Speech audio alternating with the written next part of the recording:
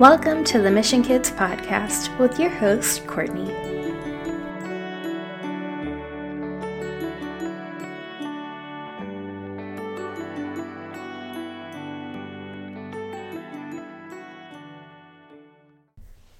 Happy Friday, my friends. I am so happy to be with you today. I hope you have had a wonderful week and are looking forward to a just as wonderful, if not better, weekend. Today on the podcast, I'm going to tell you about a pretty big moment in Roman history that happened in 64 AD, and I'll tell you all about how this day had an impact on Christians. At this time, Rome had an emperor named Nero, and Nero, although he could be a responsible and generous ruler, at some point realized that as an emperor, he could really do whatever he wanted.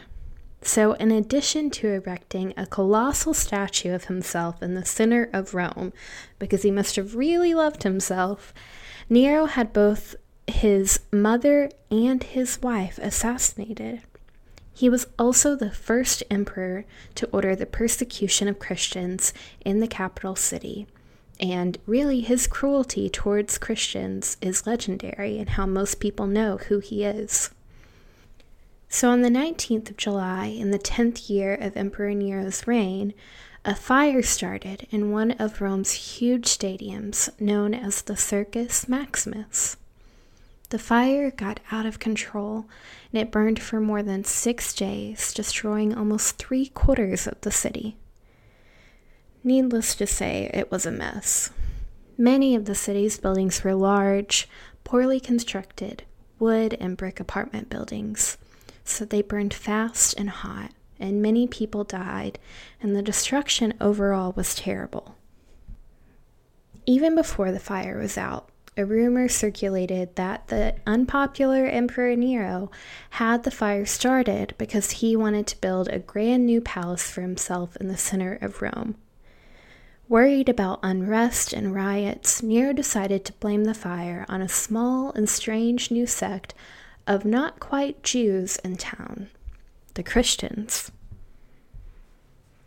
This event marked the first time that the Roman higher-ups officially recognized a difference between Jews and Christians. Most Romans, if they had heard anything about Christians at all, didn't much care about the difference between the two groups. Everybody was angry and scared, and somebody was going to get blamed. So the small community of Roman Christians became the scapegoats. Christians, as well as Jews, were swept up in the aftermath of the fire. To incite the opinion of the people of Rome against them, Nero called the Christians haters of humanity and denounced them as dangerous traitors. He ordered some of them to be tortured and killed in all kinds of horrible ways. At the time, some Romans had compassion for the Christians, seeing them as unfortunate victims of Nero's cruelty. So, who actually started this fire? Although ancient historians, with an axe to grind, blamed Nero, it almost certainly was not him. An emperor had the power to simply take property and have it cleared away if he wanted to. And it also wasn't the Christians. Most likely, the fire was actually an accident, starting from an oil lamp or some other source. Once the fire grew, Rome's poorly built wooden structures just kept burning. The city's small crew of mostly slave firefighters and watchmen had no chance. From the ruins of this catastrophic fire, Rome was rebuilt as the Greek-style city of gleaming marble, wide streets, flowing fountains, and open spaces. Wanting to prevent future disasters, Nero also ordered improvements to the fire department and improved the city's water supplies. It was also most likely that during this period of anti-Christian violence and hatred that the apostles Peter and Paul were executed, along with an unknown number of Roman Christians and Jews. Would you pray with me? I praise my God this day. I give myself to God this day. I ask God to help me this day.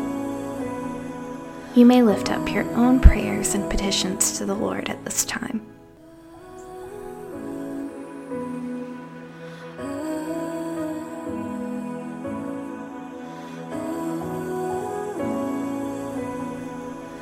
And now we are bold to pray together, as our Lord and Savior Jesus Christ has taught us. Our Father, who art in heaven, hallowed be thy name. Thy kingdom come, thy will be done, on earth as it is in heaven. Give us this day our daily bread, and forgive us our trespasses, as we forgive those who trespass against us. And lead us not into temptation, but deliver us from evil. For thine is the kingdom, and the power, and the glory, forever and ever. Amen. If you have a question, story you want to share with me, or a prayer request you'd like shared on the podcast, give me a call.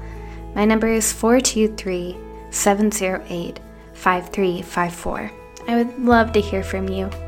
And remember, God loves you. He loves all of creation. I love you and I miss you. Have a great day, y'all.